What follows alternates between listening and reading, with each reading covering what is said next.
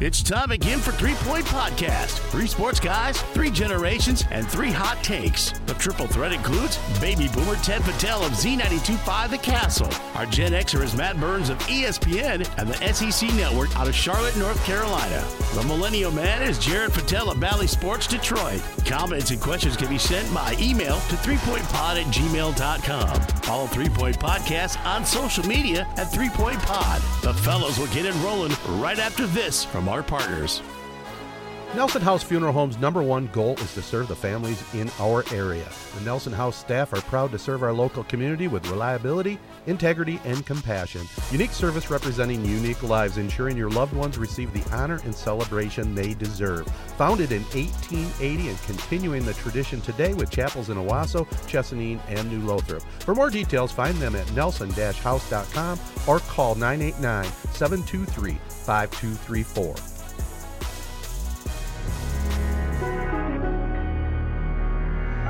Rivals Taphouse Grille is the area's go-to spot for the best in food and drink. Meet up with your friends and catch your favorite sporting events on over 20 high-def flat-screen TVs and our 120-inch projection screen. Rivals can handle your large or small parties and is an awesome spot to put on your fundraising events. Weekly food and drink specials including gourmet burgers, wings, pizza, homemade soup, and salads. Rivals also stocks a large selection of craft and domestic brews. Rivals Taphouse Grille, the official gathering spot of 3 Point Podcast, located on the corner of Shiawassee and M21 in Corunna. Well, hello, everybody, and it's time now for episode 268 of the 3 Point Podcast, presented by Memorial Healthcare's Wellness Center and Skymint Cannabis. Of course, Memorial's Wellness Center is outstanding. It actually was voted the best health club and gym in our area by Argus Press readers. Also, the Big Salad was named the best salad bar, so congrats to Memorial. You know, anybody that listens to our podcast knows we talk about all the great things they have there, including the locker rooms, private showers, steam rooms, everything else, any kind of gym stuff you want to check out. But also, speaking of checking out, check out the Father's Day special. As they say, are you ready to transform from a dad bod to a rad bod? I guess I have to go from granddad bod to dad bod, then to rad bod. Yeah. Well, join the Wellness Center now and pay nothing until Father's Day. That's June 18th. So nice little pitch there for the Wellness Center, huh? Yeah, and I saw they have like I could look it up real quick, but they have a summer challenge that you can join. Yeah. You know, you can join up with some friends or something to, you know, those things are sometimes they're good to like be involved with a couple friends to keep each other accountable. You know, you can shoot them a text, hey, did you do your challenge today? Or, you know, whatever it is. So some cool little things for sure. Yeah, they float something at the end too. You know, there's cash involved, so it's always good motivation. You know how I gear up for that, but it only costs me my money. Yeah, so exactly. You dangle not a carrot, you dangle cash at the cash, end, baby. And Hard cash. For it.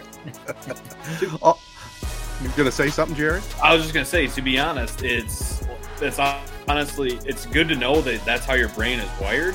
I feel like we need to figure out other ways to kind of put that into motion. I don't know if it's like we dangle money in front of you or on the treadmill or something, but the fact that, I mean, for the listeners who maybe are late to the story, basically, you joined a weight challenge last year with money prize at the end. You dropped like 40 pounds like it was nothing. The second the challenge ended, you just went back to your ways and were right back to where you were a year ago. So it was awesome to see how your brain became so solely focused on that one end goal. Right. And it was the money, and then as soon as the money disappeared, you didn't care how much better you felt. You didn't care, how great you felt, how much energy you had. You just said, screw it. There's no money involved. I don't care. That's how it works, my friend. That's how it works. And by the way, just to be fair, I haven't put it all back on, just so we're clear on that. But, maybe I'll join the Memorial Challenge. We'll see. Yep. Also want to thank the folks at Skymint Cannabis, farm to stash, grown right here in the Great Lakes State. Over 20 locations just opened up their store in Traverse City. Check out Michigan's best bundles for deals on flower, pre-rolls, edibles, extracts, ounces as low as $49. It's summer season. Check out Skymint Cannabis. Also, check out our friends at AZEE Printing Solutions. See our auctions. Troy Crow, the owner, voted the best auctioneer in our area. So congrats to Troy. Nelson House Funeral Homes, Rivals Taphouse Grille, and Success Group Mortgage and Servicing. We're going to have a little different podcast tonight. We're going to be checking in with Randy Woodworth of Woodworth Commercial and First Gen Wealth Podcast. We have another challenger in the podcast world for eyes and listens, but I did check out his first podcast, had his brother Jim on, one of our partners, and looking forward to talking with Randy on that. But as we always do, let's play a little catch up. I just want to throw out here right at the get-go my catch-up portion. I finally saw a Tiger game last week. Very enjoyable to go back down there. Saw Jared at work in his trailer there with all the monitors. Very, very nice crew you have there. And by the way, shout out to Brian Henry. I like that guy. I know he listens. Yeah. But that was cool. That was cool catching up with your work situation.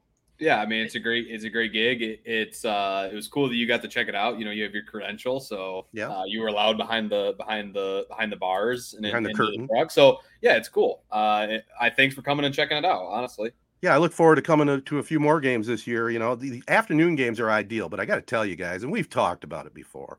I mean, it was 92 degrees out, and if you go to an afternoon game at Comerica, man, there's limited shade in that stadium, you know. And it's limited is saying it nicely. Yeah, well, I will say this though: there was some shade along the third base line, as long as you're sitting back, you know, towards the concourse.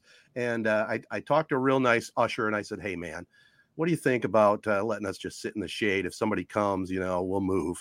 And the guy said, "You know, I'm not supposed to do that, but go for it. If they show up, move." But you know, a crowd of about 8,000 people. Right. What were the odds? Not saying, by no means am I saying you're old, but sometimes, you know, you got to play that.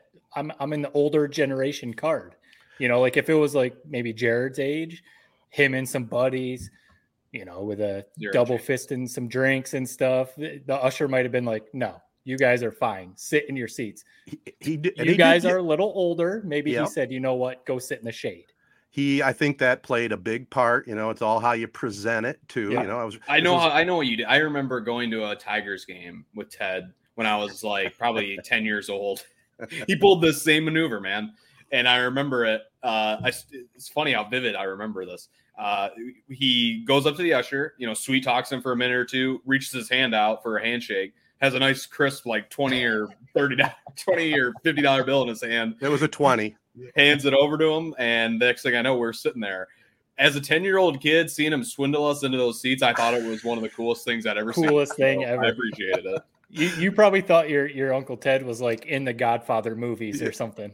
Amen. Well, you know, again, guys, and I think Comerica Park is really it's a nice, beautiful park. It is really nice to look at. The concourses are great. You know, the concessions are nice. The people are nice. But the big flaw is that no shade. I don't know if there's anything they can do to somehow fix that, whether it's you know, netting up high or something. But man, it's brutal. You know, you're talking about me, the old guy. Yeah, I wanted to be in the shade. This day happened to be grade school kids day. Okay. So there was a bunch of grade school kids, and they were passing out left and right. Not literally passing out, but they had to come and get into the shade because it was bacon, man. You know, the three of us are not engineers, is what I was trying to get to. But you would think when they built the park, they would have thought of that, right? Yeah, I would have thought which way the sun will be during those afternoon games, like you mentioned. I'd be curious. You know, sometimes when they build stadiums, they build it with a plan in place to either add on or maybe put a roof on or, you know, other stuff. Like here in Charlotte, there's a minor league team, the Charlotte Knights, and their stadium is right uptown, like right in the heart of Charlotte. And they built it with the intention that if the major leagues ever come, they can add on the amount of seats that they would need to accommodate a Major League Baseball team. So I'd be curious if Comerica has something like that. I mean, an engineer, they could figure something out, put some sort of, but you wouldn't want it to look janky, you know, because Comerica is such a cool looking stadium. You wouldn't want to add some huge wall or something that like takes away from, you know, because you got a nice view of the skyline. And you know, all that stuff. So obviously we're a little biased. I mean, look at Jared's hat and his employer and everything. We love Comerica Park, but I think legitimately it is one of the best parks. You always see posts, tweets, or blogs, articles of those people that travel around the country and go to every stadium. And Comerica is always towards the top of people's list, whether they're from Michigan or not. So, but the shade thing is a legitimate beef. I've probably told the story on here before. I went to a Sunday day game in August, the weekend of, or like the weekend after Bud Bash. And so I was not properly hydrated heading to that game. And it was no less than 100 degrees sitting up there. I mean, it was a great game. I remember it was a huge comeback by the Tigers and they won, but it was almost like unbearable. I mean, you're sitting there buying $10 waters constantly and just chugging water. But yeah, overall, Comerica is a great experience. It definitely, it would be cool if they put a roof on. I don't know if it's worth the amount of money or whatever. I mean, I don't know. That's for them to decide. It would be awesome. I'd be curious on Ted's thoughts. I'm not a big fan of baseball stadiums with roofs. I get it for the weather aspect, obviously, but I think baseball's an outside sport. Could they roof could they roof the upper deck essentially? I'm trying to think. I feel like I mean, at least Wrigley, the lower deck is shaded. I don't know. Maybe that's just a problem at every park. Tiger Stadium. No.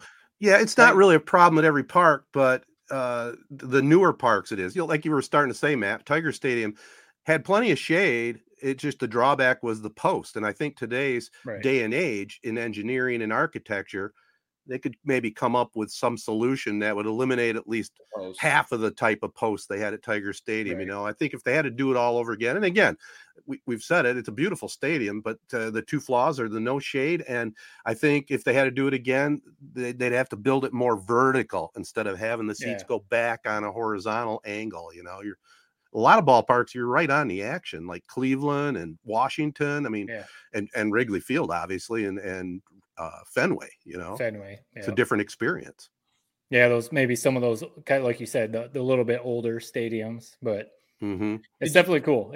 I obviously living out of state, I haven't been to Comerica in a little while. It seems like I always look at the schedule when we are back in town, and a lot of times they're either away or it just doesn't work out with everything that we have going on. But I do miss going. That is something, there's something about going to a Tigers game, even if they're playing better, but even if they stink, there's something about going to a game. Ted, did I see that you had a score book out and you were keeping score of the game? Classic. I see you have it, but were you? No, I don't keep score. Here's what I do, Jared. Well, I get the scorecard so I know who's who. Obviously, they have the rosters for both teams, and then it's just kind of my souvenir. I mean, it shows I went to that game, and I usually cut out the article in the newspaper the next day on the recap and throw it in the scorecard, and it's there. Now, baseball fans, I love them, man. They're old school. The infatuation with the scorecard and keeping score during the game, everyone does it. Yeah. Everyone does it. I feel like I'm the only one that doesn't. It is bizarre. Do you know how to keep score? Man. Do you know how to keep score? It's not rocket science. I'm just asking. I mean, there's a few little nuances. Do you know how to keep, if you had to do your bowling score by hand, do you know how to do that, Jared? Up until if I gave it a quick 30-second Google just on what the multipliers are with strikes and stuff like that, I could do it. Yeah. I would have some errors on my scorekeeping if I did baseball, just because I don't know, those kind of niche things that I might not know if I was just keeping score. But for the most part, if it was a youth baseball game, I could keep score for it tomorrow. Yeah. Yeah. I'd be curious if the guys in the truck that you work with, Jared, keep score. Do they keep score? Because over the weekend I was doing a lot of the College World Series stuff. We had one of the regionals down here in South Carolina, but whenever we do baseball, softball, the producers hand out scorecards, and part of it is like Ted said, so you have the roster, the names and numbers and all that, but it's also so you can keep up with the game a little bit while you're clipping replays and building everything. I think I do it a little bit. I don't if the game turns into a blowout, it kind of starts to tail off a little bit. But if it's a good game, I'll keep up on it. Not taking any shots, but it is funny. Like the younger generation that I work with, some younger people, a couple of them have no idea what this scorecard thing is or whatever. So It is cool. I don't know. It's just kind of fun. I don't know. It's like a nostalgic thing, maybe. Yeah. Yeah, that must be what it is. I will say it kind of bums me out that you weren't actually keeping score during the game, because, if I had to like mold what I imagine you are, it's you keep score at the baseball game, and you've always done it. And the fact that you did that, you just bought the thing as a souvenir, and you weren't actually in there debating whether this was an error or that was a hit. It kind of bothers me. Sorry to burst your bubble. Speaking of that, just real quick, the game they lost the other day with the pitch off the umpire's face mask. It's wild. Did you both must have seen it. Yeah. When I was watching it, I know obviously, the catcher was crossed up, but is that legitimately a wild pitch when it's right down the middle of the plate, chest level, and bangs the umpire? I mean, it is crazy how if there's a miscommunication, these guys throw it so fast and there's so much planning. But like if they don't know what pitch is coming, these catchers can't catch it. Right. It's kind of mind boggling. There was a miscommunication, whether it was slider or fastball. Cisnero heard fastball. The other people heard slider. So basically that's the result. I mean, what a bizarre finish. I mean, what a kind of crazy, a depressing series against the White Sox for the Tigers, but a different kind of crazy storyline each day, and something that, entertained us, 2 walk-offs in the last 2 games. Yeah. And then you had Reese Olson making his MLB debut and as a no-hitter going through 5 innings. Yeah. So it was a fun weekend, but you would have liked to have seen them get at least 1 or 2 wins. I do have something real quick on that note. Yeah. I had a loyal listener actually do some digging on a couple of our early episodes. Okay. And this is an exact quote taken from Ted on episode 3. Episode 3? 3-point podcast, episode 3. I'm not the one doing the listening on these old episodes. I told him, I was like, this pod, man, sometimes I wonder who the hell listens to it nowadays. I can't imagine who's listening to it way back then. Anyway, this was the quote directly from Ted. The MLB needs to figure out this damn game time issue. These games need to be going 2 hours or under.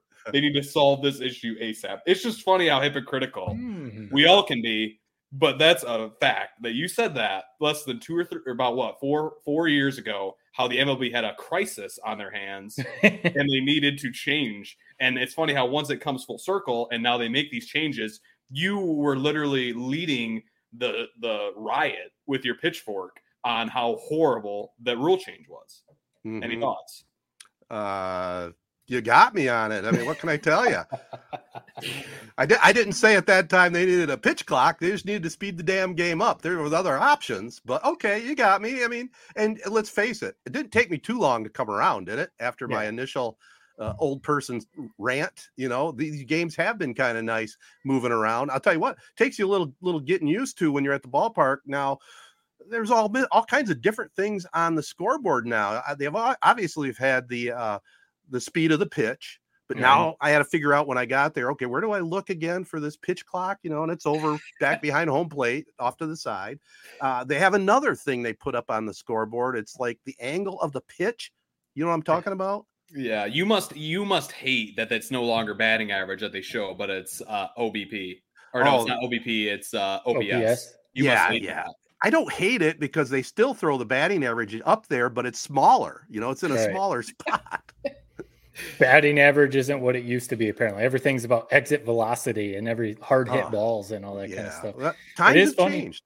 Yeah, not to go back to what I was doing over the weekend working College World Series, but we were mentioning games because so not every conference in college baseball uses the pitch clock, only like 3 or 4. The NCAA recognizes the pitch clock. So during tournament play, they use a pitch clock. Right. So some of these teams, if they played in a conference who didn't have a pitch clock, they're having to adjust a little bit. Anyway, all of our games over the weekend, under 3 hours. One of them went extra innings, so that did go over 3 hours. But we were saying, hey, man, you used to dread in TV doing baseball because some of these games would trickle over 4 hours. And Jared, you kind of know from working. Ted, you do too. But from working, there's no bathroom breaks in baseball. Right. Football, basketball, you got quarters, you got halftime and stuff like that. Baseball, I mean, unless you have, I don't even know the scenario. Sometimes there's like a coach's interview, so you got a few minutes to sprint to the bathroom. But when those games trickle over 4 hours, man, that's where, the TV crew is sitting there like, let's just get this damn thing over with. So anyway, with some of these new rules, under 3 hours, a couple of our games were like 2:45, and we're like, man, doing this for TV, 2 hours, 45 minutes, a baseball game, I'll do this all day. Yeah. Well, I've come around. Can we not hear about that anymore? Or am I going to hear that infinitively? Well, that's the thing when you do a podcast, or nowadays, people are learning. No matter if you delete the tweets, delete emails, that stuff lives forever. Oh, it does. That's part of doing the podcast. Some of these hot takes we throw out, stuff. Someone could go back and be like, I feel like on episode 19, Ted said something about, or whatever. Well, let's face it, we've all done it, right? Yeah. I mean, we could go back and pick from any of us and say, what were we thinking? You could go back to last week's episode and I'd probably sound like an idiot. So I don't think we should go back to episode 3. Your Jonathan Scope for MVP take is not panning out right now. Not exactly panning out, no. Someday I got to find out who researched all the way back to episode 3. I've got my birdies. It's like I'm like a mob boss and I have like my consigliaries out there doing the dirty work. Nothing wrong with that. Hey, before we get off this topic, I did want to throw a couple other things in here. You guys would probably say it's old man thing. The ballpark now, it's totally cashless. I don't know if it's ever going to change again, but because of COVID, it's okay. But because I use my card all the time anyway, but I went to go buy that scorecard. $1, I had a charge. I mean, I didn't feel like going and buy a whole bunch of stuff to justify it. $1 charge on my card. Come on. Right. I'm sorry, man. It is what it is. Again, this is another one of those things. It's I love that you have that opinion because that's what makes you you. But what a pointless thing to have a problem with. It takes 2 seconds to swipe your card. You can now even tap it right on the reader and it's done in 2 seconds. I didn't care about that, but Jared, when you get to be older, you're gonna you have to kind of balance the numbers. Right. My wife has to put that $1 ledger in our credit card receipt. That's all. Well, and it's also it doesn't sound like they did it there. It's also the places where they have like a $5 minimum. Right. And what if you're only wanting to buy that $1 thing, or say you only need a pack of gum or something like that, but they have a $5 minimum? Yeah. It's like, wait, so you're forcing me to buy more stuff? Like, I don't want to. I only want this scorecard. Can I just buy this? Yeah. Well, at least they didn't do that to me. Yeah. And my one other thing, I don't know if it's ever going to change. I don't know if it happened because of COVID as well. You used to be able to take a small cooler into the ballpark. You could have your waters, you could have sandwiches, but it had to be a certain size cooler. You could have enough sandwiches in there for, if you had a crew of 4 people, you could have 4 sandwiches in there and 4 bottles of water. Now, absolutely not. The only thing you can bring in from the outside is 1 bottle of water. Just the way it's changed. I don't know if it ever go back. Did you walk up to the gates with like a sack lunch and they made you leave it at the door, or what happened? Are you talking about this trip? Yeah, this was no. I knew about it in advance. Yeah. I'm just throwing it out there. It was kind of nice to draw people into the ballpark, families. Maybe they can't afford concessions. It is, because that's another big, huge added expense. Parking, concessions, if you're going to buy a program or whatever, and a couple things of food or whatever. I remember going, my family, we've had tickets to the August NASCAR race at MIS since before I was born. Right. And I remember when we would go, I'm sure I haven't been now in a while because, my siblings and stuff are still going. I think you can still take, like you said, like one of the smaller coolers in. Yep. But we used to go and we would pack, it was like a legit cooler, and you couldn't. I remember, not that we were bringing it back then, but you couldn't bring alcohol in. No, because they would want you to buy that in there, obviously, if you are. But yeah, we would pack snacks, sandwiches, waters, Gatorades, whatever. I feel like you would have to go through security, and they would quick look through it. Really, I think it was like no glass, some of that stuff. Right. But that was like a huge perk. I'm actually surprised. Surprise, I'm bringing up Disney, but at Disney, you can still bring in like a cooler and pack stuff. And I'm almost surprised that Disney's doing that and they're not forcing people to just spend all their money on food, because we definitely always do that. We always know we're probably going to buy one meal in the park, but if we can pack like at least one sandwich or something like that, save a few bucks. It is a nice little perk. Absolutely. Well, baseball's always been the one. I mean, you never could do that at hockey games or basketball games or football games, but baseball was one of the just kind of neat, nostalgic, and makes sense for families. They're trying to draw attendance. I don't know. Can't all be about the dollar, but that's the way I look at it. I do remember one funny thing. I remember going to Michigan Stadium, the Big House, back in the day. Probably when my brother was in college. I think him and like one of my buddies went to a game with him and a friend or something like that. And back then you could bring in snacks, but not drinks. And the college kids would take a Pringles can and put a couple beers in a Pringles can and take that into the stadium. And I remember I was probably like, freshman, sophomore in high school or whatever, thought that was like the coolest thing ever, but yeah, can't do that anymore. My crew used to sneak in the little small bottles of schnapps, and every time Michigan scored, let's drink to that, Right. knock one back. Wow. Oh, well. All right, let's move away from the Tigers and baseball. And before we get to our guest, Randy, little locally here, some prep spotlight stuff brought to you by 3 Point Podcast this week. The Corunna Cavaliers, now Division II state champions. I think we may have called it first here on the podcast that they had that potential. It's the first boys title since 99, coached by Jeff Sid Sawyer. I mean, they had a great day there up at Ada. First in the 4x100, Isaac Jacobs, Nick Strow, Wyatt, and Tarek Bauer took first there. The same four finished second in the 4x200. Wyatt took first in the long jump and was all-state also in the 100-meter dash in 10.93 seconds. Now, right now, we're scheduled to get the Bauer boys on next podcast and talk about maybe the track season and their recruitment, what we can talk about, Yeah. I'm looking forward to that. That's going to be a lot of fun. Yeah, we don't want to get them into any trouble with the MHSAA, but, that'll be really cool to talk to them about everything, track, upcoming football season, maybe their college aspirations and stuff. But yeah, we mentioned it. I mean, first of all, congrats to all those guys. That is just so cool. Add another state championship to that Corunna city line sign that you see all the time coming into town. Running out of room. Yeah. Yeah. With all the Odyssey of the Mind and all that kind of stuff. But really, really cool to see because, it was back in my day. They went back to back 98, 99. Yep. And they hadn't won one since then. So if you want to call that a drought, not like Corunna is stacking up a ton of state championships, but, a little bit of a drought for the track program. But right, you kind of mentioned it, alluded to it. We said it a week or two ago, a few weeks ago. When you have two or definitely a few athletes like what Corunna has right now, you have a great shot at winning a state championship because you plug them in to the individual events, to the team events, the relays, and you're going to knock out, 7, 8, 9, 10 events right there. Right. So it's really cool to see. And they're going to be back next year. So, I mean, if there was no limit on the amount of events you could run, I mean, the two Bauer brothers, I mean, shoot, they could high jump, probably place in that. I mean, hurdles, you almost think hurdles would be maybe their best event just with how with their jumping ability and their sprinting speed. Yeah. It's like they probably could have swept the entire freaking meet. So that was the coolest part to me.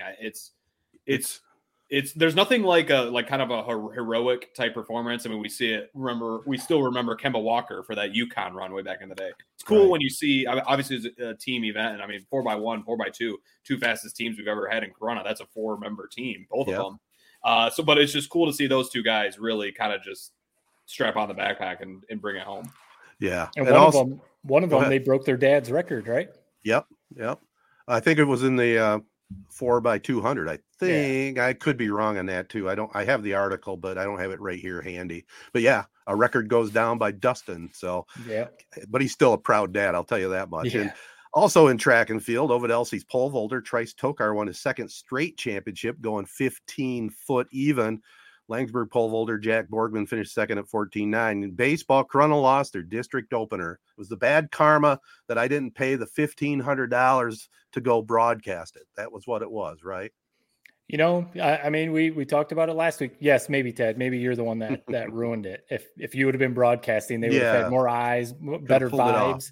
Yeah. We brought it up last week and we said that, friend of the podcast, Goose Poop, with his projections, did not have Corunna coming out of their district. And he was right. I mean, obviously we wanted to see the Cavs move on, but Goose Poop knows what he's talking about, man. What's the success rate in football, Jared? You knew it. It was like 78% or something crazy like that. It was so it's a shame. It just goes to show. I mean, that's a tough sport to make a run in. Yeah. I mean, you've got to have a lot of luck on your side. Sometimes the bats just aren't awake, and you don't get the hits. Maybe a pitcher has just one bad outing. So much has to go right in baseball to make a run. It's tough because they had a heck of a team. Yeah. So.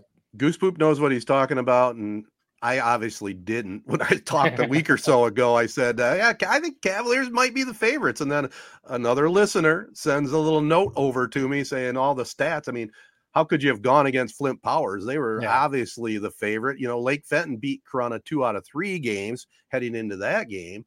And Lake Fenton beat the Cavaliers by 1, and Powers spanked them 10-0.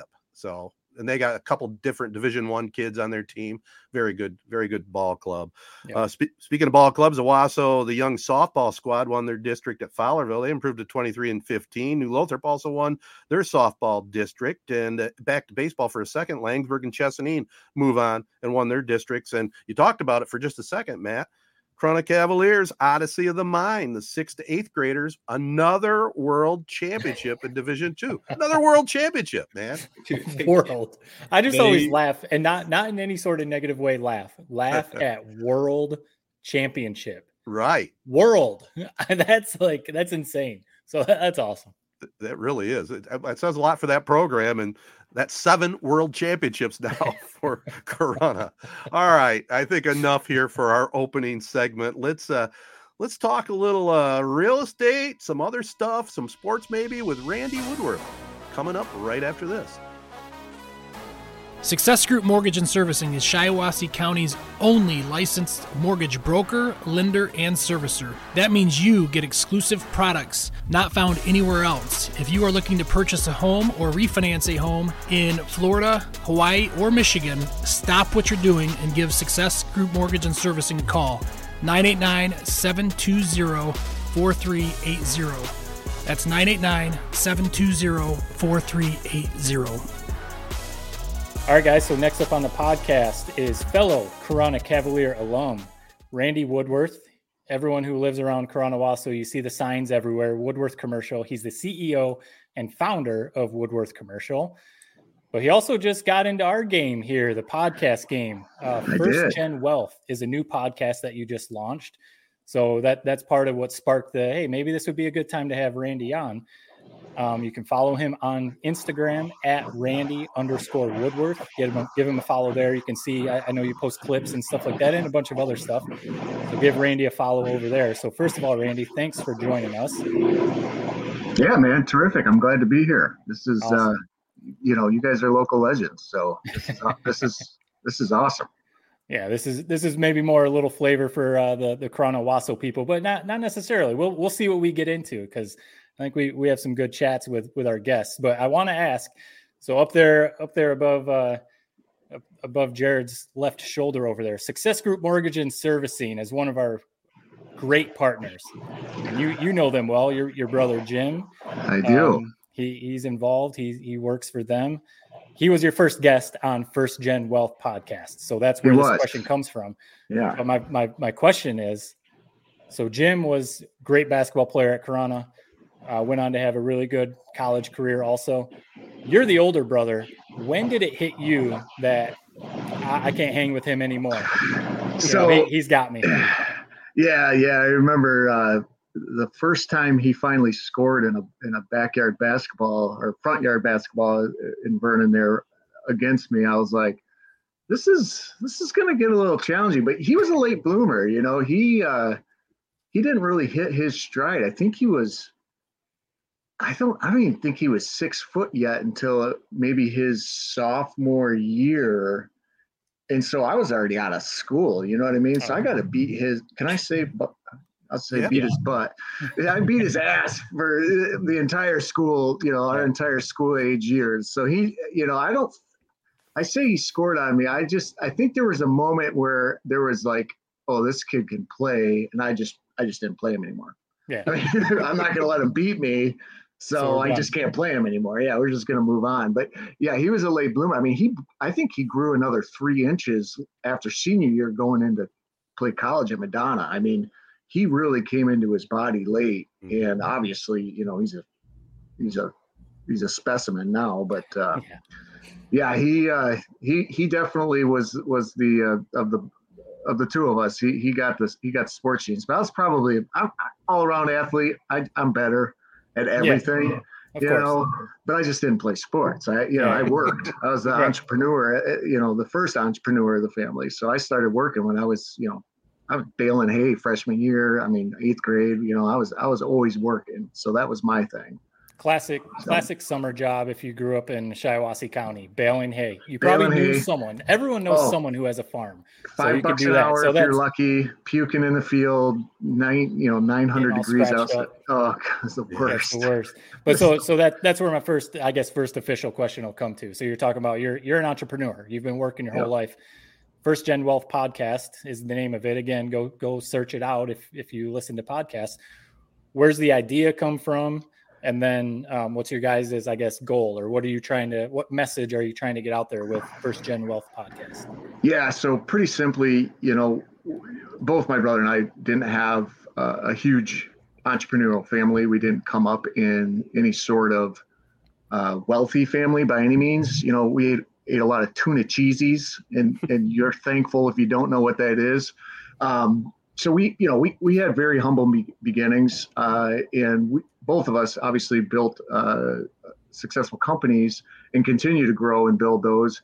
But there's a lot of weird things about money and how to grow a legacy and generational wealth that just escapes most people. They're just not taught that. We're not taught that in schools. We're not taught that at the dinner table, especially around tuna cheesies. But, for me, it's like, I'm in a business that can really lead to wealth and financial independence for people. And I want to kind of share that and help my team members, my clients, my friends and family to learn that, hey, you don't have to just depend on your paycheck from your job. Like, you can have other lines of income and other ways of making money and build something that can be passed down. So that first gen wealth is kind of like the story of building it, and then hopefully building it in a great enough sense that you can pass it down. Right. So what am I trying to accomplish is that, share that story. And then obviously, I'm in business. I'm hoping we can get a few clients out of the thing or some customers out of the deal and help them, build their portfolios in real estate. So that's the genesis. It honestly sounds like you're talking to me. I don't know what I should be doing with my money right now. When I was coming up with a list of questions for you, selfishly, they're kind of all geared toward me. So I'll just say this. I'm 24 years old. Without giving away everything that you guys would talk about on your podcast, is there one thing that I should do tomorrow that should help set me up, for the rest of my life, whether it's whatever, 401k or something? And Jim hit it. I don't know if you listened to the podcast with my brother or not, but Dakota, my son, is 25, so same age, Jared. Right. And, he bought a duplex that he lives in one side, rents out the other, and he's living rent-free. And the money that he would typically use for a house payment or rent payment, so $700, $800, $900 a month, he's now able to save towards buying a second duplex. And the reason you can do that, if you live in it, it only requires like 3.5% down. So in this area where we're at, a $90,000 duplex you can get in for under $3,000. You can save that up pretty quick, right? And then you can live in one side and have your tenant pay all your expenses. And as you build up your savings to buy the next one, now you've got 4 units, yours, the one next to you, and then the other 2 that you've been able to buy, bringing in cash flow. And by the time you're my age, dude, you don't have to have any more podcasts. You can do whatever you want, It takes about, 5 years to build a real, if you're diligent at it, 5 to 7 years, you can build a portfolio that completely replaces any income you'd get anywhere else. But having, you're not married, are you, Jared? No. Dude, it's perfect then. You can get into something like that relatively inexpensively. You can borrow it from Uncle Teddy and get into a duplex there, and you're started. Now you have a $90,000 asset that literally somebody else is paying for you. So I'll be honest, when I look, and that's a lot of advice that, my parents have been giving me, I got to get I'm living in an apartment right now. Got to get a house or a condo or something like that. I'll be honest, it's a little scary. I don't know what the first step should be for listeners out there who are, whether they're in an apartment or whatever. What should the first move be? Because I'll be honest, I'm totally lost when it comes to that. Talk to Success Group. That logo next to your head right there. Absolutely. So with a duplex, that's a residential property. It's not a commercial mortgage. So it's a typical mortgage broker that can do that. And Success Group Mortgage can absolutely set you up for that. Now there's the whole other thing, like, hey, you're going to have to mow your lawn. You know what I mean? Right. Like there's that type of stuff. And a lot of it's scary. Like, oh my gosh, if my tenant's toilet fails, then I got to, yep, you sure do. You got to go plunge that son of a gun. But you know what? You got to go plunge yours too if you bomb it. So, you know what I mean? For a free place to live in a platform to grow generational wealth, you can suck it up and do it. There's YouTube videos for literally everything, and everything else you can just call a plumber. Now, obviously that takes a little bit out of your cash flow, but so what? Because somebody else is paying that for you, and you're starting your, investment journey. And that typical dollars, so you're paying rent right now, right? Yeah. That goes away. You're now living for free. So that money you continue to save, and that becomes your down payment for the next one. Because the next one you probably won't be able to get in for 3.5% down. You can only do that one time in the one you're living in. You'll need 20%. So again, on 90,000, that, you're talking 18,000. But if you're paying $800 a month in rent, that's 2 years worth of savings of being disciplined on that money, and you'll have another one. And then you've got 4 units paying $800 a pop. That's $3,200 a month. It doesn't take very much math to figure out that you can get there pretty quickly. Well, right there, some good advice for our young guy and our other young listeners out there. Randy, you know what you're talking about. And I love the way that you talked about your background with your brother. I did listen and watch your podcast. Well done. You can tell you're the oldest brother. I appreciate that. I'm the oldest brother too. You can definitely pick up on that. But I've talked about it before to other guests, and I think you'll appreciate this. It's all about the hustle, right? I mean, you got to put the hustle and the work into making that money work for you, right? Absolutely. And I always say you make your money where you spend your time. So if you're willing to spend a little bit of time on learning this stuff, and Jared, outside of this podcast, happy to sit down. So is my brother. We can have a cup of coffee and strategize this stuff. I mean, you have to be willing to give some time to learn the stuff you don't know. But if you're serious about it, just like Ted said, you can hustle and you can make it. And starting off where you're at, that's a great position to be in. Matt's married. He's got kids.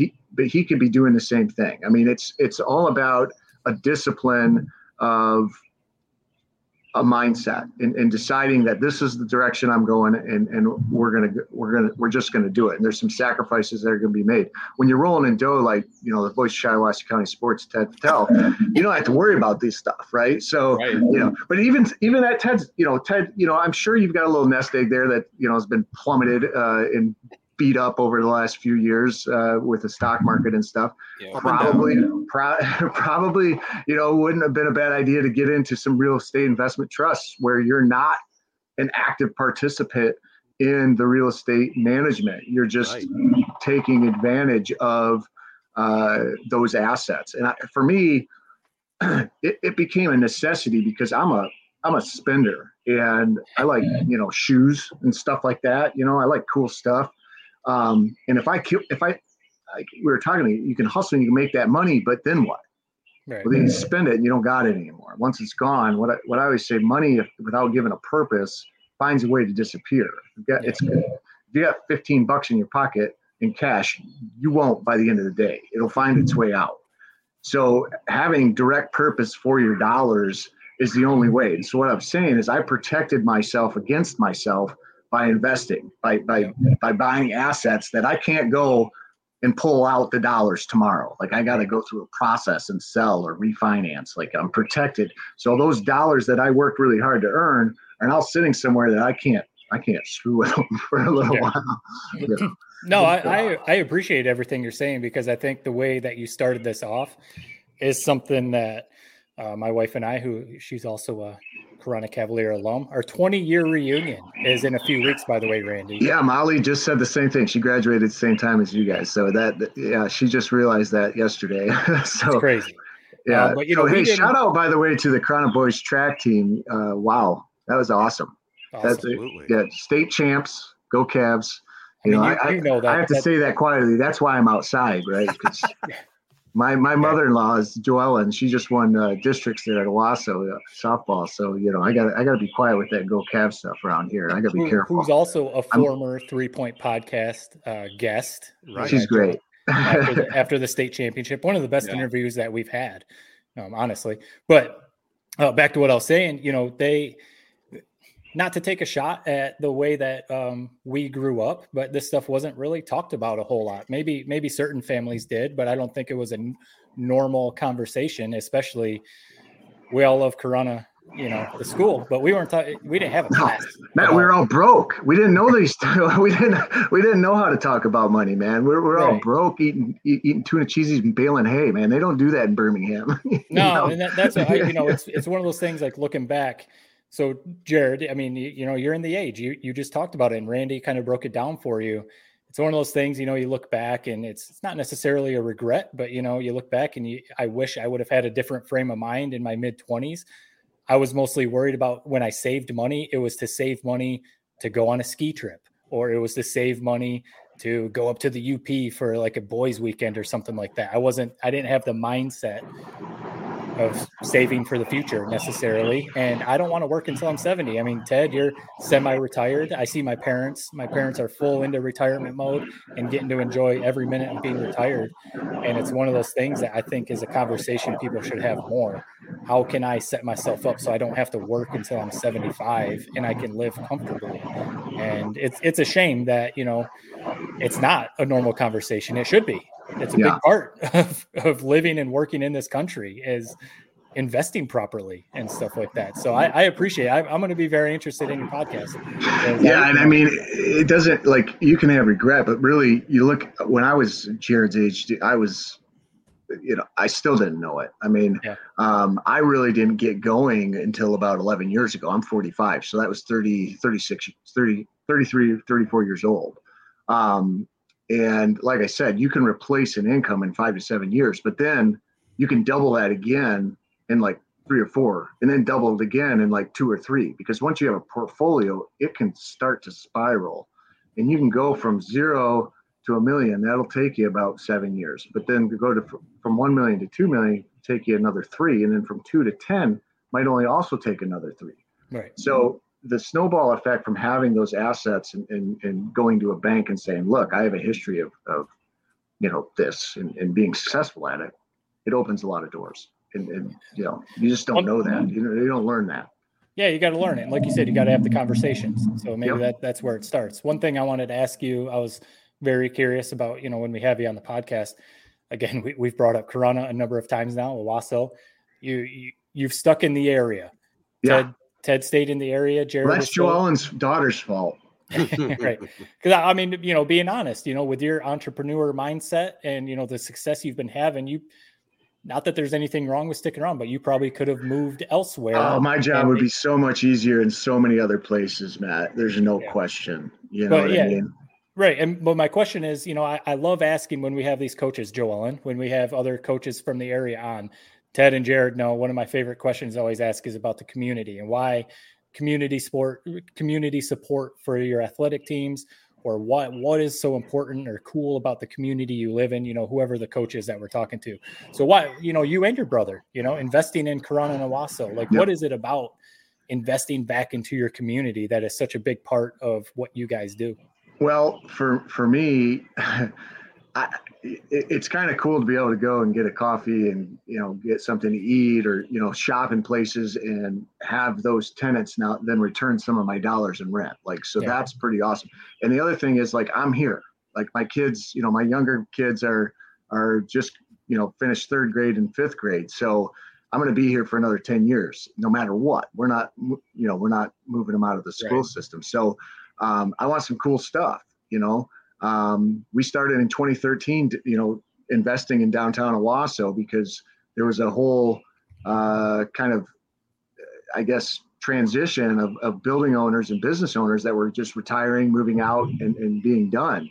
And so at the same time, down in Detroit, a guy called Dan Gilbert was doing this whole thing, in investment in Detroit. And Jim and I were like, man, we can do this here, obviously on a much smaller scale, Right. but we can really affect the community and what kind of lifestyle opportunities are going to be for entertainment, for food, for all those things, shopping, dining, you name it, by investing some of our dollars. And the idea hopefully was that, and it's working to a majority of degree, but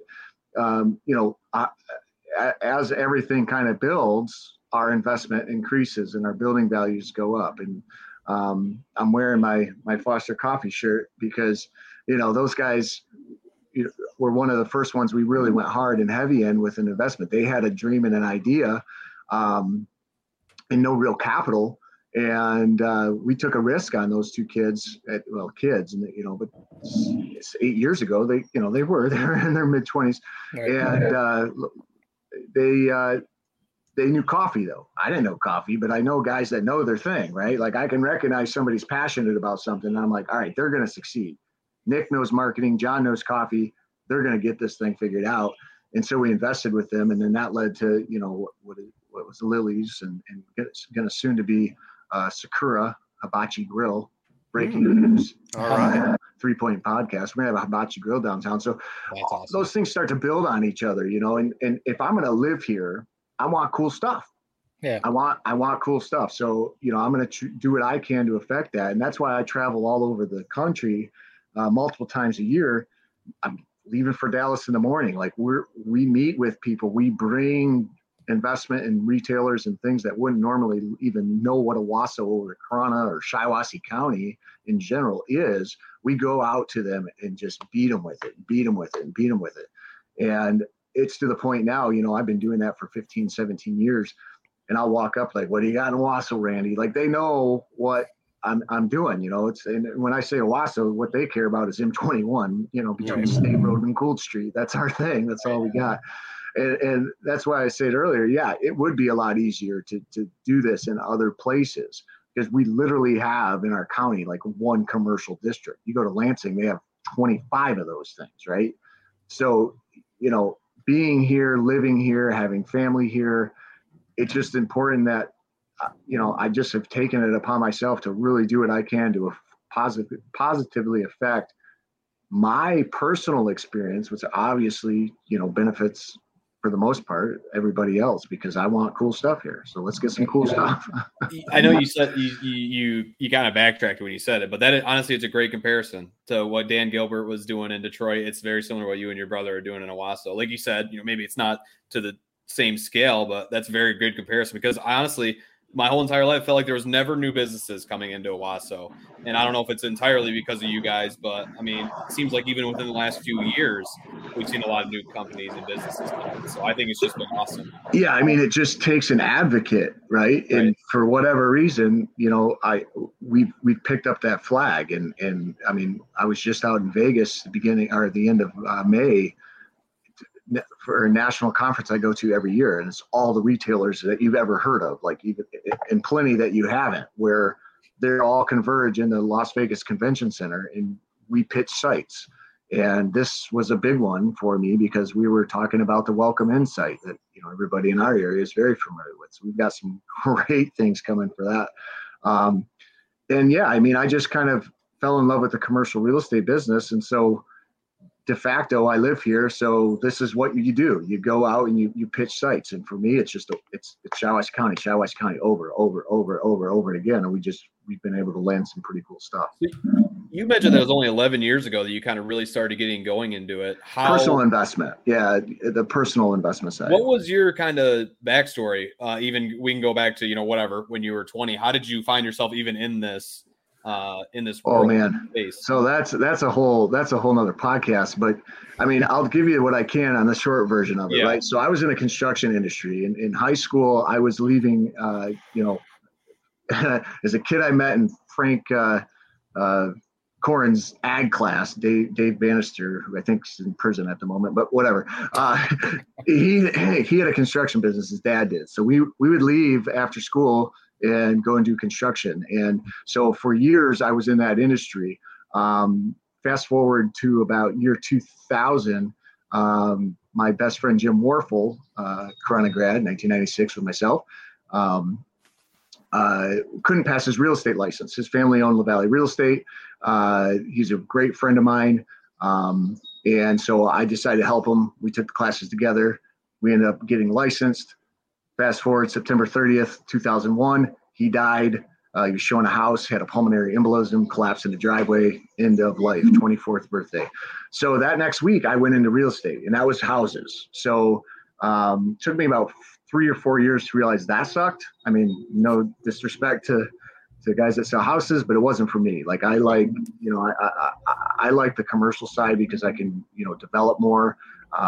It's more about numbers and math and not carpet and paint, per se, whether or not my couch will fit in this living room. That drove me nuts. So I shifted and pivoted into commercial real estate, went into, started with a firm called CBRE, which is the world's, the global leader. And they've got the biggest company as far as commercial real estate goes. I was based out of Lansing for a couple of years. Being a Corunna Cavalier, I was a bit of a lone wolf, and that corporate structure didn't fit me very well. So in 2010, I started Woodworth Commercial, and here we are. So there you go, Jared. That was my brief as I can be, kind of delve into where I'm at now. I got into it completely by tragedy with the death of my best friend, because I was actually still doing construction when he died. Yeah. I was licensed, but I wasn't really practicing. Yeah, I remember that well, and I remember that your whole crew. I remember you as a young high school kid, Randy, and oh yeah. You had balls then, you got balls now. Well, your daughter is a graduate with us. Amy's a 96er. So that's right. That's exactly right. Well, I was going to ask you. When I was in high school, though, you know what they said? Lack self-control. I don't understand it. Like, I do. I would have never said that. I mean, I got the same comments. If you guys got those report cards from Corunna, number 13 and number 26. And those of you that know, you know. And it was every time. Every time. Randy, being in commercial sales, I go back because I'm the old guy of the podcast. I remember Richard Harsh, wasn't he? And I was going to ask you if you tied into him at all before you got really going on your own.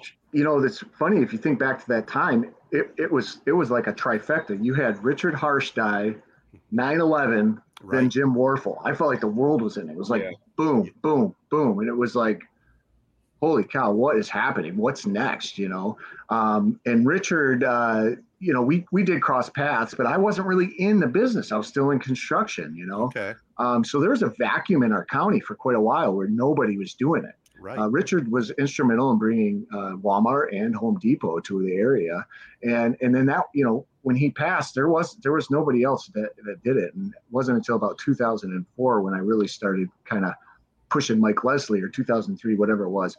You're like, look, man, we gotta do something with commercial, and I can't sell these houses. So he's like, all right, let's go. But until you really get into a business like the CBREs, the big Colliers, the JLLs, the firms that are just massive, you don't realize how little you know. You think you're doing something out here, but you're really not. You don't have the knowledge, and I was very ignorant to it.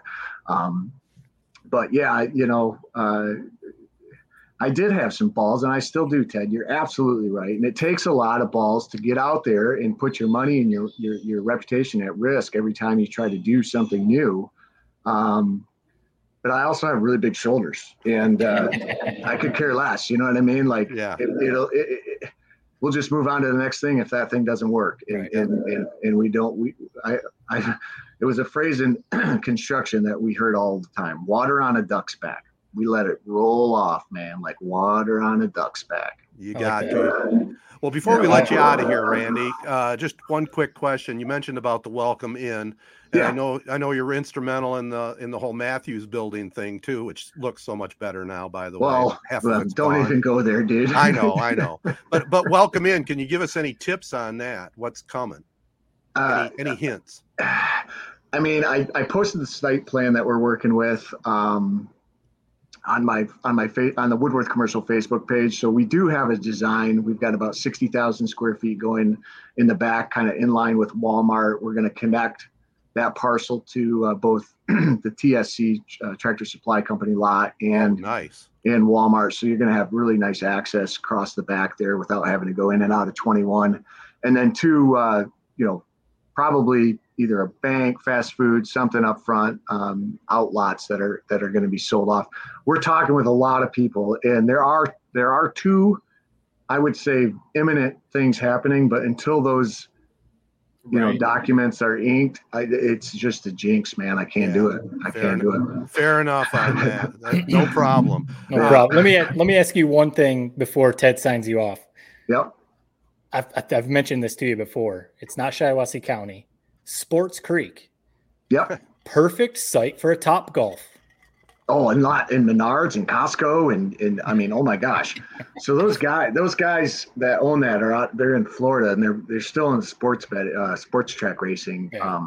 They got a lot of money, man. They don't, because there's still a sports book there, right? Like it's still. I don't know. No, there's not. No, they don't do it anymore. They don't do it anymore. So, no, I know that's it, man. That is a prime site, and you can come right off the highway. It's right there for you. It is. Good eye, Matt. Good eye. It's just it's the Topgolf thing. I've been like, man, that'd be here. I can tell you what's not happening on Welcome In, so that people can stop asking. There's there's definitely no cannabis, but there's no Target. Target is not coming. Okay. So, and the reason is we don't have enough population in Shiawassee County to support it. We need about double, really, what we've got. We only have 70,000 people in Shiawassee County, and there's just retailers that just aren't coming. No matter how much I pound and sledge, it just ain't happening. So, so there you go. You've solved the riddle. It ain't Target. All right, that's our answer for the night, yeah. Randy. We appreciate you taking the time out, and it's kind of ironic that you made an appearance on the podcast before our partner Jim, but the oldest gets the benefit. No, that's incorrect. Did we have Jim on? Yeah, we have Jim on. Okay. Well, Jim can actually talk sports. You know, this is sports talk, right? Isn't that the premise? Sometimes we get a little bit off track. I drank some Lions Kool-Aid last year. I mean, I got into it. You know, I'm a Tom Brady fanboy, so you know, good. I don't really have anybody to root for anymore. He's all done. He's going to Disney World and stuff. Well, you got the Wolverines to root for, right? Yeah. Yeah, I was actually at the Fiesta Bowl this year. That was oh my God, electric. I mean, what a game. Still how that wasn't targeting. No kidding. How was that not a touchdown too? Yeah. Oh my God. Even like this is the year. Even this is the year for Michigan. Toads, whatever the heck they are behind us, they're like, that's touchdown. That's touchdown. Right. It changed the entire game, but they hung in there. I mean, that game was back and forth the whole way. Yeah. And you know, we got up out of our seats at the end there when JJ went down, and it's like they're showing that on the screen. We're like, oh my gosh, let's go back down to our seats. That's targeting. That's what targeting is. Yeah. Yep. And we're gonna have the ball at like the 50 with another 21 seconds left or whatever it was, 51 seconds left. Yeah, such is life. Yeah, this is our year, though, Matt Burns. This is our year. Amen. This is the year. Ohio State's breaking in a new quarterback. I can't believe you Alabama's actually breaking said in a that new name quarterback. out loud on this podcast. That is disgusting. Everyone else is breaking in new quarterbacks, new offensive coordinators, new something. Michigan is bringing everyone back. So this is the year they let us all down, basically, is what. Probably right. Harbaugh will be on a head on a platter again at the end of the year. Mike, you got to win a college football playoff game. That's the barometer. Got to win one this year. Got to win. Got to. Well, Randy, tell our listeners one more time, maybe best spot they can check you out, your new podcast, all that good stuff before we sign you out. Oh, we're all over the place, but pretty much if you go at Randy Woodworth with or without an underscore, you can find me anywhere in Woodworth Commercial on the Grams, on the Facebooks, on the LinkedIn's. We're all over social everywhere. So recently on Twitter. So, you know, I'm tweeting. It's kind of funny. We're doing it on the computer here. And I had a pop-up. You posted something. I don't know if it was earlier on LinkedIn. Popped right up. Always be marketing, baby. Come on. Yeah, there you go. Let's go. All right, Randy. Hey, appreciate the time, brother. We'll have to catch up with you again, and I'm sure Jared will make an appointment. I was just going to say, Jared, hit me up for coffee, brother. Let's do it. I appreciate that. Thank you. You bet. You too, Matt. Damn it. Honestly, Ted too. Sounds like everybody. Why not? We got to force him right here. Dude, yeah, like 25 grand a piece. That's $100,000. That's $1 million asset we can go get. Let's go. Right. And your brother backing it with Success Group Mortgage and Servicing. He's already in on it. So Way to get those plugs in. I love it. All right, guys. I'm going to leave the studio. Yeah. See you later. Thank you. Have a good one, guys. Thanks a lot. All right. AZEE Printing Solutions, formerly Hankered Sportswear, is a full-service print shop that specializes in screen printing, digital printing, and embroidery. They pride themselves on giving a great product at a great value. The area's go-to printing solution offers a 100% guarantee to exceed your expectations.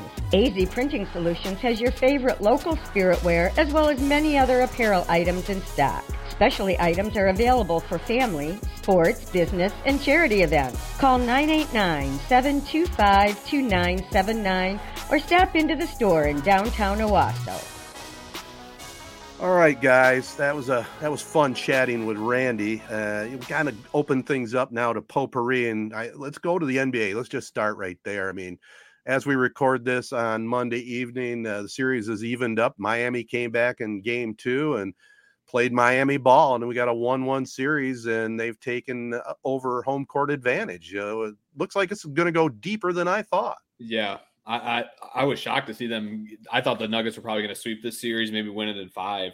I think that showed us a lot that we keep underestimating this Miami Heat team, and they keep proving us wrong. And I honestly, it's funny looking back on like Jimmy Butler's career with all he's done, because I feel like the entire time he's been in the NBA, he's just been an afterthought. Even with all these runs, I mean, 2 different finals trips. I mean, he's been in the Eastern Conference Finals, I think 3 or 4 different times. I mean, we remember the Sixers. They took the Raptors and Kawhi Leonard all the way to Game 7, lost on the last second shot. If that shot doesn't drop, they might have won that title that year. So I think my biggest takeaway after Game 2 is, one, Spoelstra knows what he's doing. I mean, the zone really screwed up Jokic and their entire offense and what they were trying to do, which is kind of crazy to say because I always hated going against zones at my entire life in basketball. It used to mind F me, used to mind F my teams always. And it's good to see that even in the NBA, it still can mind F you sometimes. So I think, one, it's Spoelstra is damn good. And then I think Jimmy Butler, I think the media, us as fans, just over the course of his entire career, I know he didn't have a great Game 2, but he had some big shots down the stretch. And I mean, he's the leader of that squad. We really we painted him in the wrong light. He's one of the top players in this league, and I think it's time that we kind of give him his flowers, man. He's incredible. Yeah, it's kind of crazy. You mentioned a little bit of an afterthought. I looked it up real quick while you were saying that because I knew it was low. There's guys like LeBron, Steph, whoever, Giannis. They make the All-Star game every season. It's just their career. Jimmy Butler's been playing basically 12 years, and he's only made 6 All-Stars. So. A little bit of an afterthought. He's got a few all-NBA teams. But right, whenever you hear that list of best players in the NBA, no one ever says Jimmy Butler. I mean, maybe when you get down to like the 20s, 20, 25 range, maybe something like that. But yeah, he's never up there in that conversation. And maybe he doesn't necessarily deserve to be up there with a Steph Curry, Giannis, Luka, all those kind of guys, Jokic. But he's exactly what this team needs. It's kind of, we've mentioned before, the 2004 Pistons, and it's not an exact comparison, but the Pistons didn't necessarily have that one true superstar. I mean, maybe Chauncey, but he wasn't like, in MVP conversations all the time and stuff like that. But, you had leaders, you had guys that came in and got the job done. I mean, Duncan Robinson was buried on the bench. He got his contract like a year or 2 ago and basically fell out of the rotation. And now, I mean, they're probably looking at him like, man, you're back in the rotation, even when Tyler Hero comes back. For sure. With his shot making, he's actually making shots at the rim too. He used to just basically be a 3-point shooter. So yeah, it's kind of like, is it surprising? Like you said, Jared, people kept writing the Heat off. So maybe in a sense, it shouldn't be surprising because people kept writing them off. I saw someone throw some stats out. The Nuggets role players like Michael Porter, Aaron Gordon, Bruce Brown, Caldwell Pope, they put up their shooting numbers versus the Lakers and then their shooting numbers in these first 2 games of the finals, and they're like vastly different. So maybe that's something, and it's crazy to think because the Nuggets, it's been 2 games at home, and you always hear the cliche that role players are better at home than on the road. So maybe the Heat are setting themselves up for, to pull an upset, but No, Jokic hasn't fallen off at all. What do you have? Scored 41 in game 2, and he had a triple-double in game 1, so he's fine. He needs you can't do it all by yourself. He needs Murray. He is so good, isn't he? It's ridiculous. I was going to ask you guys this. You know, we all saw when Mark Jackson didn't even have him in his top 5 for MVP. Have you picked up on when he's calling a game how he's going way overboard bragging about Joker? You catch that? No, I don't. Here's why I think about that. We talked about it. He had the ballot. He kind of came and went. I mean, Jokic is kind of shown, I think, proven to a lot of people. I mean, I feel like a lot of people felt like Jokic winning 3 straight MVPs was not. But he should have been top 5 in his ballot, right? Should have been top 5 in his ballot, for God's sakes. I mean, it's almost like if you're not going to vote him one. Listen, I'm not defending him not having it in his ballot, but no, I don't think necessarily. It is a little bit awkward. It was like with the first series of the playoffs, it was a little bit awkward with the whole part. But I'm past it now. I think everybody's kind of past it. I kind of gag still. It just he goes overboard. But hey, why wouldn't he? I guess if he wouldn't have had that diss in the first place, I probably wouldn't even be paying attention to it. So I get what you're saying. He did. I know, we've brought it up before, and he did not have Jokic on his ballot. He did come out and say it was like a brain fart type of thing. Yeah. But it's one of those things like, how do you have that brain fart? It's like doing the NFL MVP and leaving Mahomes off. Like you can't, if you're doing the NFL MVP, you can't forget about Mahomes. So I'll be honest. I will say, I'll put my hand up. I didn't think Jokic had this in him. I didn't think he's basically shown he's like the best offensive player in the league. Almost head and shoulders above the rest. It almost seems like watching this playoff run unfold and how they just get so many good looks and it's all run through him. I didn't see that. We haven't seen that in the past. So I think he's proven a lot of people wrong, Mark Jackson included, on his run. So it's been fun to watch. They are a blast. It looks like the type of team that I would have loved to have played with. And I think everybody would agree with that. I mean, Jokic is the perfect kind of superstar type player where honestly he had the 40 ball in game 2, but that's not how he wants to play. I mean, his ideal game is, maybe 20 points and, up there to almost nearly 15 assists. That's how he wants to play. Right. So that just shows how the Heat kind of really took him out of his element. Well, he's awesome, and it's going to be a good series, so looking forward to the rest of it. Now, I'm looking forward to the Pistons someday getting a little excitement. The big story, they signed Monty Williams, biggest contract, at least right now, for a head coach in the NBA. Do you think that's the right move? Yeah, I do. I mean, it's not gonna get me out of the door running to the ticket booth to get season tickets. But I think given the coaching candidates that were out there, I think it was the right hire. I think everyone's got a positive, I mean, with the way NBA coaches are fired, hired, and passed around in this league, I don't think Monty Williams necessarily deserved to be fired by the Suns. Just you need a new voice in there. Yeah. And I felt like the Pistons kind of needed a new voice, with Casey. I didn't think Casey did anything wrong during his tenure necessarily. It's just you need new voices. And I love the hire they made today with Steven Silas, adding him to his staff. I think Monty Williams will do a great job. Do I think they're going to be contending for an NBA title next year? No. But I think in terms of the candidates that were out there, the candidates that were brought to Tom Gores, and all that sort of thing, I think Monty Williams is a home run hire in that sense. Yeah, especially given who was available for head coaches. I mean, unless you were going to try and get a Doc Rivers or something like that, Monty Williams was probably at the top of the list as far as available coaches. So that's great. The money part, honestly, at first when I saw the amount, it was like, oh, wow, that's a lot. I don't get people being upset about that. It's not my money. Right. It's not affecting the salary cap. It's not affecting, the players they can sign because coach doesn't go against the money you can pay, players. So to an extent, I really could not care less about how much money they're paying him. The one thing, kind of like maybe what Jared was talking about, the new voice. But I think he might be better with the younger players, maybe like Durant, CP3 now at this point in his career, Booker being a little more of a veteran now. Maybe he wasn't really connecting with those guys. And we know the Pistons roster is super young and they're about to add another rookie, with this upcoming draft. So maybe in that sense, he's going to be a coach that can connect with the younger players. I'm going to say the same thing I say every time we talk about the Pistons. They need one of these guys, Ivy, Cade, during someone to turn into a star. And if none of them do, then none of this matters. Monty will be fired in 3 years. So, they need someone to take that next step and turn into a superstar. Yeah, he's and he seems like Jared said, the home run hire, the resume's there. He does work well with young players. I'm just hoping, because we thought the same thing with Casey, right? He came in with good credentials, had a great run, coach of the year up in Toronto, and it just didn't work out for whatever reason. So let's hope the Pistons turn it around with their young blood, and Williams is the guy there at least for 3 years, probably at least. And I expect we'll see some improvement if they stay healthy. Just a couple other things here, guys, that I had.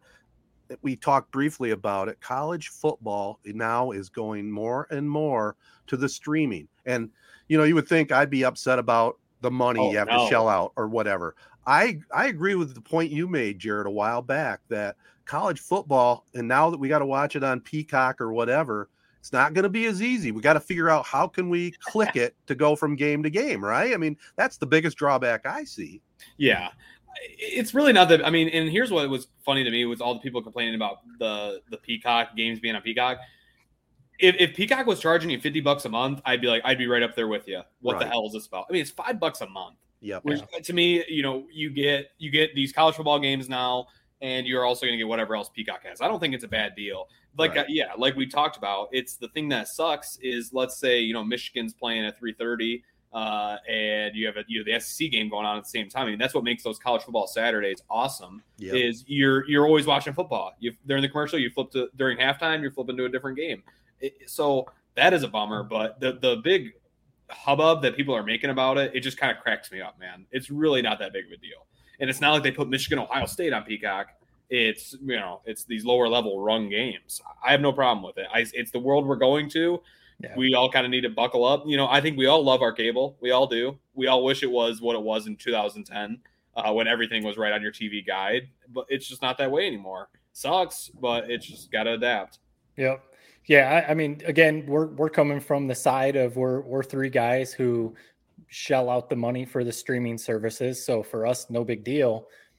I do wonder about, a lot of people go to bars and restaurants to watch games. And now a lot of these bars and restaurants are going to have to pay for, they used to maybe just get DirecTV to have everything. Now, if they want to show Michigan, East Carolina, they're going to have to pay for Peacock, maybe if they don't already have it. So maybe there's some, maybe few hiccups like that. Say you show up at a bar and you're wanting to watch the game and you tell the waitress or waiter, hey, can you turn on Peacock? And they're like, what are you talking about? We don't have the Peacock app here. Then like a server has to get their login and do all that. So those kind of things, that's something to maybe, that might happen. Right. It's just the inconvenience part, I think, is all it really comes down to. Yeah. Like you said, you used to be able to just turn on your TV, go to ABC 12, go to NBC 25, whatever, all the channels. There's all your games.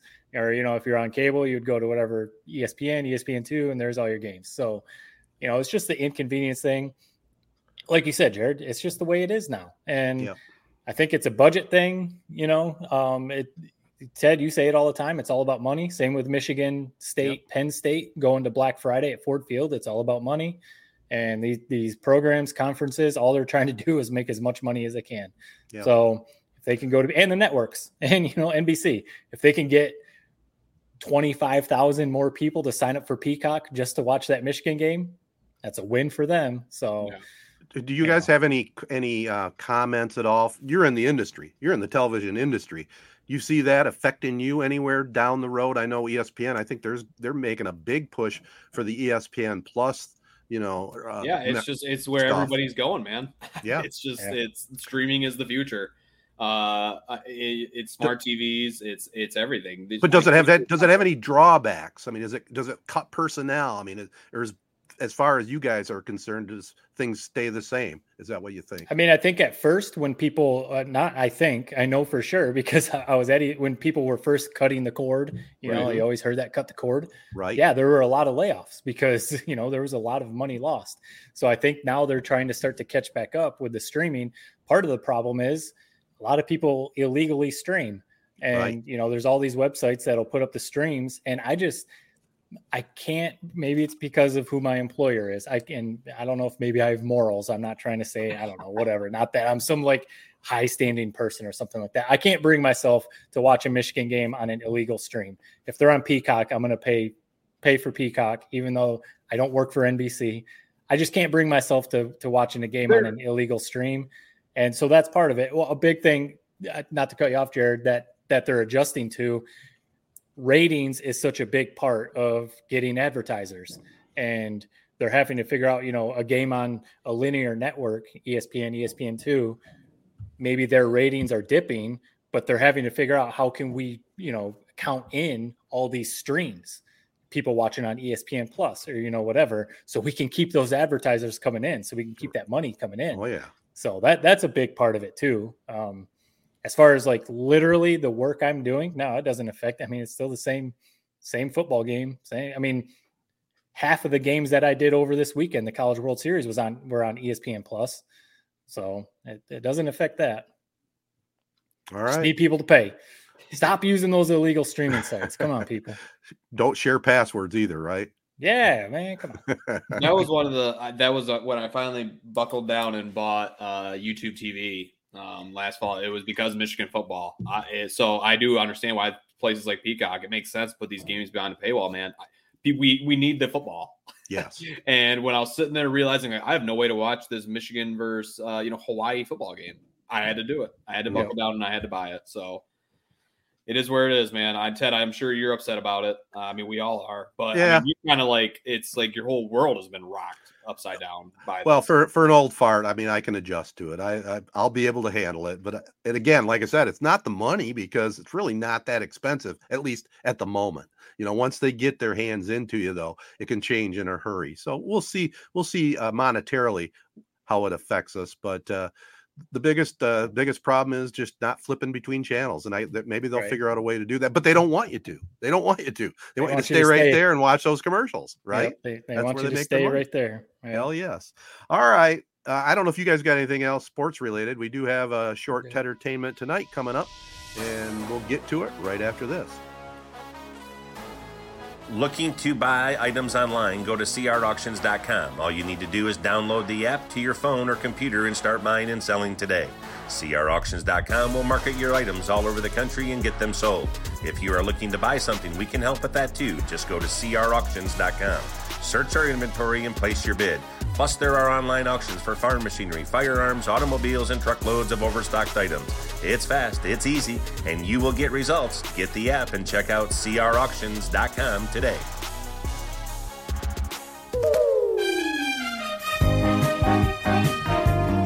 All right, guys, I'll start Tedertainment Tonight off tonight. So last week was the two-part American Gladiators 30 for 30. So we've mentioned 30 for 30s a number of times, Jared's term, season tickets. If it's a 30 for 30, it's going to be good.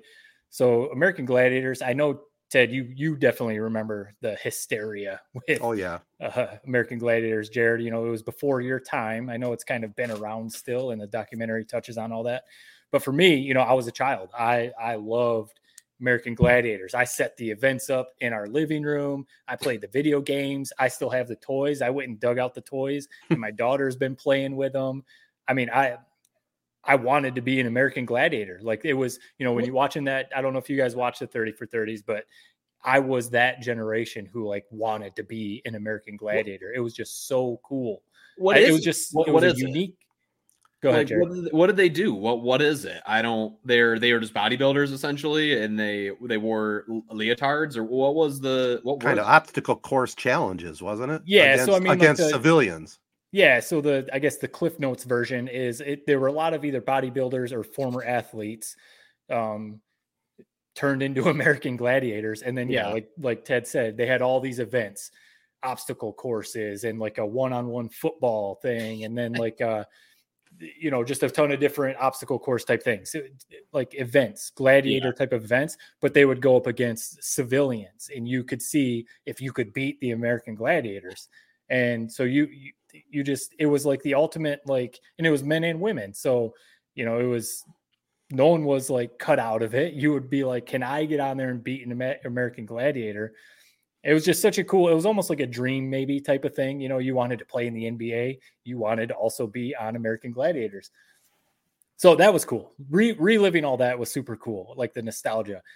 Like with any of these things, I was talking to a couple of coworkers who were also, my age and loved American Gladiators. We're seeing all these documentaries coming out, whether it's about stores or other, business people or athletes or whatever. And you get the backstories and you get all that. Everything has dirt. There's nothing, whether it's a person, whether it's a company, whether it's a movie, whether it's, all the stuff that's come out about actors who were terrible people or former athletes or whatever. It's just like, there's nothing that was just good. Everything has some sort of dirt. And I don't know if you get that vibe, Ted, when you watch some of these documentaries, but again, I was a kid, so I was like glossed over all the stuff that was probably maybe obvious, but all the shady business stuff that was going on behind the scenes with American Gladiators, the athletes not getting paid anything, putting their bodies through just a ridiculous amount of pain and torture basically to stay a gladiator. It's just one of those things. It almost like, not that I wish I didn't watch it because it was very good, but it was like, it almost ruins American Gladiators for me. There's always something with all this stuff. It's not all as cracked up. That's like the new that's like a new genre, like the dark history of I feel like a new one. It's like Blackberry is a new I haven't watched it yet, but I've heard that's kind of like the twisted history of how that went down. Blackberry, like the cell phones? Yeah. Really? So I haven't, Ted, maybe this is a review for you next week. I have literally saw one review and that's what it said. So maybe I'm talking out of my butt, but it might be a couple weeks. I'm going to be busy this next week. I'm not going to have a lot of TV time, but now, Matt, did they get into, I haven't seen it yet. Was it well done? Like you said, 30 for 30, even though it gives you some of the background on the bad stuff. Was steroids involved as well? Yeah, I mean, it was that era, That's what I thought, 90s. So steroids. So that's a shame of it. So these athletes were trying to stay up on being an American Gladiator, but then also with the shady part of it with the steroids, they were taking the steroids so they could recover quicker and be stronger, because they were basically told, if you can't make a show, you're out. We've got other gladiators ready to step in. So now they're putting there's a couple ones, they all had these cool names: Blade, Saber, Laser. The dude that was Thunder is basically crippled over, hunched over, can't walk. He's still addicted to opioids. It's because of American Gladiators, because that was his only income. And if he didn't take the steroids and all the painkillers, he would have been off the show. So, it's then you see all this stuff. And so to answer your question, yes, very well done. They had one of the creators, and that's a whole side story to it. There were actual multiple creators, but the one guy that basically took all the credit, took all the money and everything, screwed his friends over. So there's that whole side to it. He was in the documentary. Some of the athletes were. So just, one of those things. It's cool to relive all that again, since I loved it so much, but then you get the dark side of it, and it's just like greed. It's greed. Everything is ruined by greed. So it kind of ruined your childhood memories a little bit. Even a little bit. Well done. Yeah. A little bit. I could understand that. Yep. Yeah. I'm looking at a 1991 Topps American Gladiators trading card. Rolling Thunder. He's riding a chopper, and he's pointing he's pointing out into the air. I don't know what this is. This is so 90s that I kind of can't keep my eyes off of some of these posters and stuff. I might have to check this out. I've never heard of this show until 2 minutes ago, but seems like worth a watch, man. The 30 for 30, I mean, you'd get the backstory, but you'd get a brief, quick of what it was. Yeah. I mean, they went worldwide. They toured. Like I said, video games, toys. It was huge. It was huge. It was definitely, it wasn't my thing at the time because I was already getting a little older, but it was out there, and it was big time for sure. Yeah. I would give not anything less than a 2.9 out of 3. I'd almost go 3 out of 3 on the scale. Nice. But I'll definitely be checking it out. American Gladiator fan. So yeah, that's all right. Well, you guys know I'm a big fan of HBO, right? We've talked about that many times. You're a shell for HBO, man. Yeah. I loved HBO from way back when, and we talked a little bit about it last week. The new show, or not new, it's just finished, Succession, that somehow I didn't start watching until recently, and now I can't stop watching it. It's just a tremendous show. It's kind of a takeoff on Rupert Murdoch and his family, and how they are fighting to get a piece of the pie. But I've got to thinking, guys, how I like my Mount Rushmore list of top 4 things. Looking back at HBO, and just for maybe some of the old timers out there, maybe youngsters might want to look at it, your all-time top 4 Mount Rushmore dramas. And it's pretty easy for me right now. There's a lot of great drama. Well, easy. Well, there's a lot. I got some honorable mentions, but my top 4 right now, I'm pretty happy with. It's got to be The Sopranos, The Wire, and you'll laugh at this, Matt, but I'm putting it right there. Game of Thrones, and now Succession. Now, honorable mention, I had some. Deadwood is another good one. Didn't quite make the top 4, and Boardwalk Empire also really good. But I'm pretty solidly happy with my 4. I mean, I love the Mount Rushmore. I would say if we polled America or even any HBO viewers, I think everybody would have the same Mount Rushmore. I think. You think so? It's really just. I don't know. Maybe. What do you? Is there? Where's the hot take in there? I was waiting for a hot take. It just never came on that. Well, I didn't know I was supposed to bring a hot take, so maybe I guess for me, maybe the hot take, maybe surprising. Again, I don't know all the HBO shows like you guys do.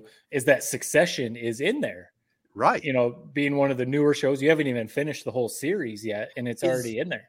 Is the fact that you weren't on Succession from day one kind of a sign of how you've maybe like last year lost your TV watching fastball from back in the 90s and early 2000s? I mean, what do you think, man? I mean, that's kind of a telltale sign, right? I'd be curious if you weren't doing this podcast, and active on social media, if you would have got into Succession or even Game of Thrones. It seems like Jared more got you into Game of Thrones.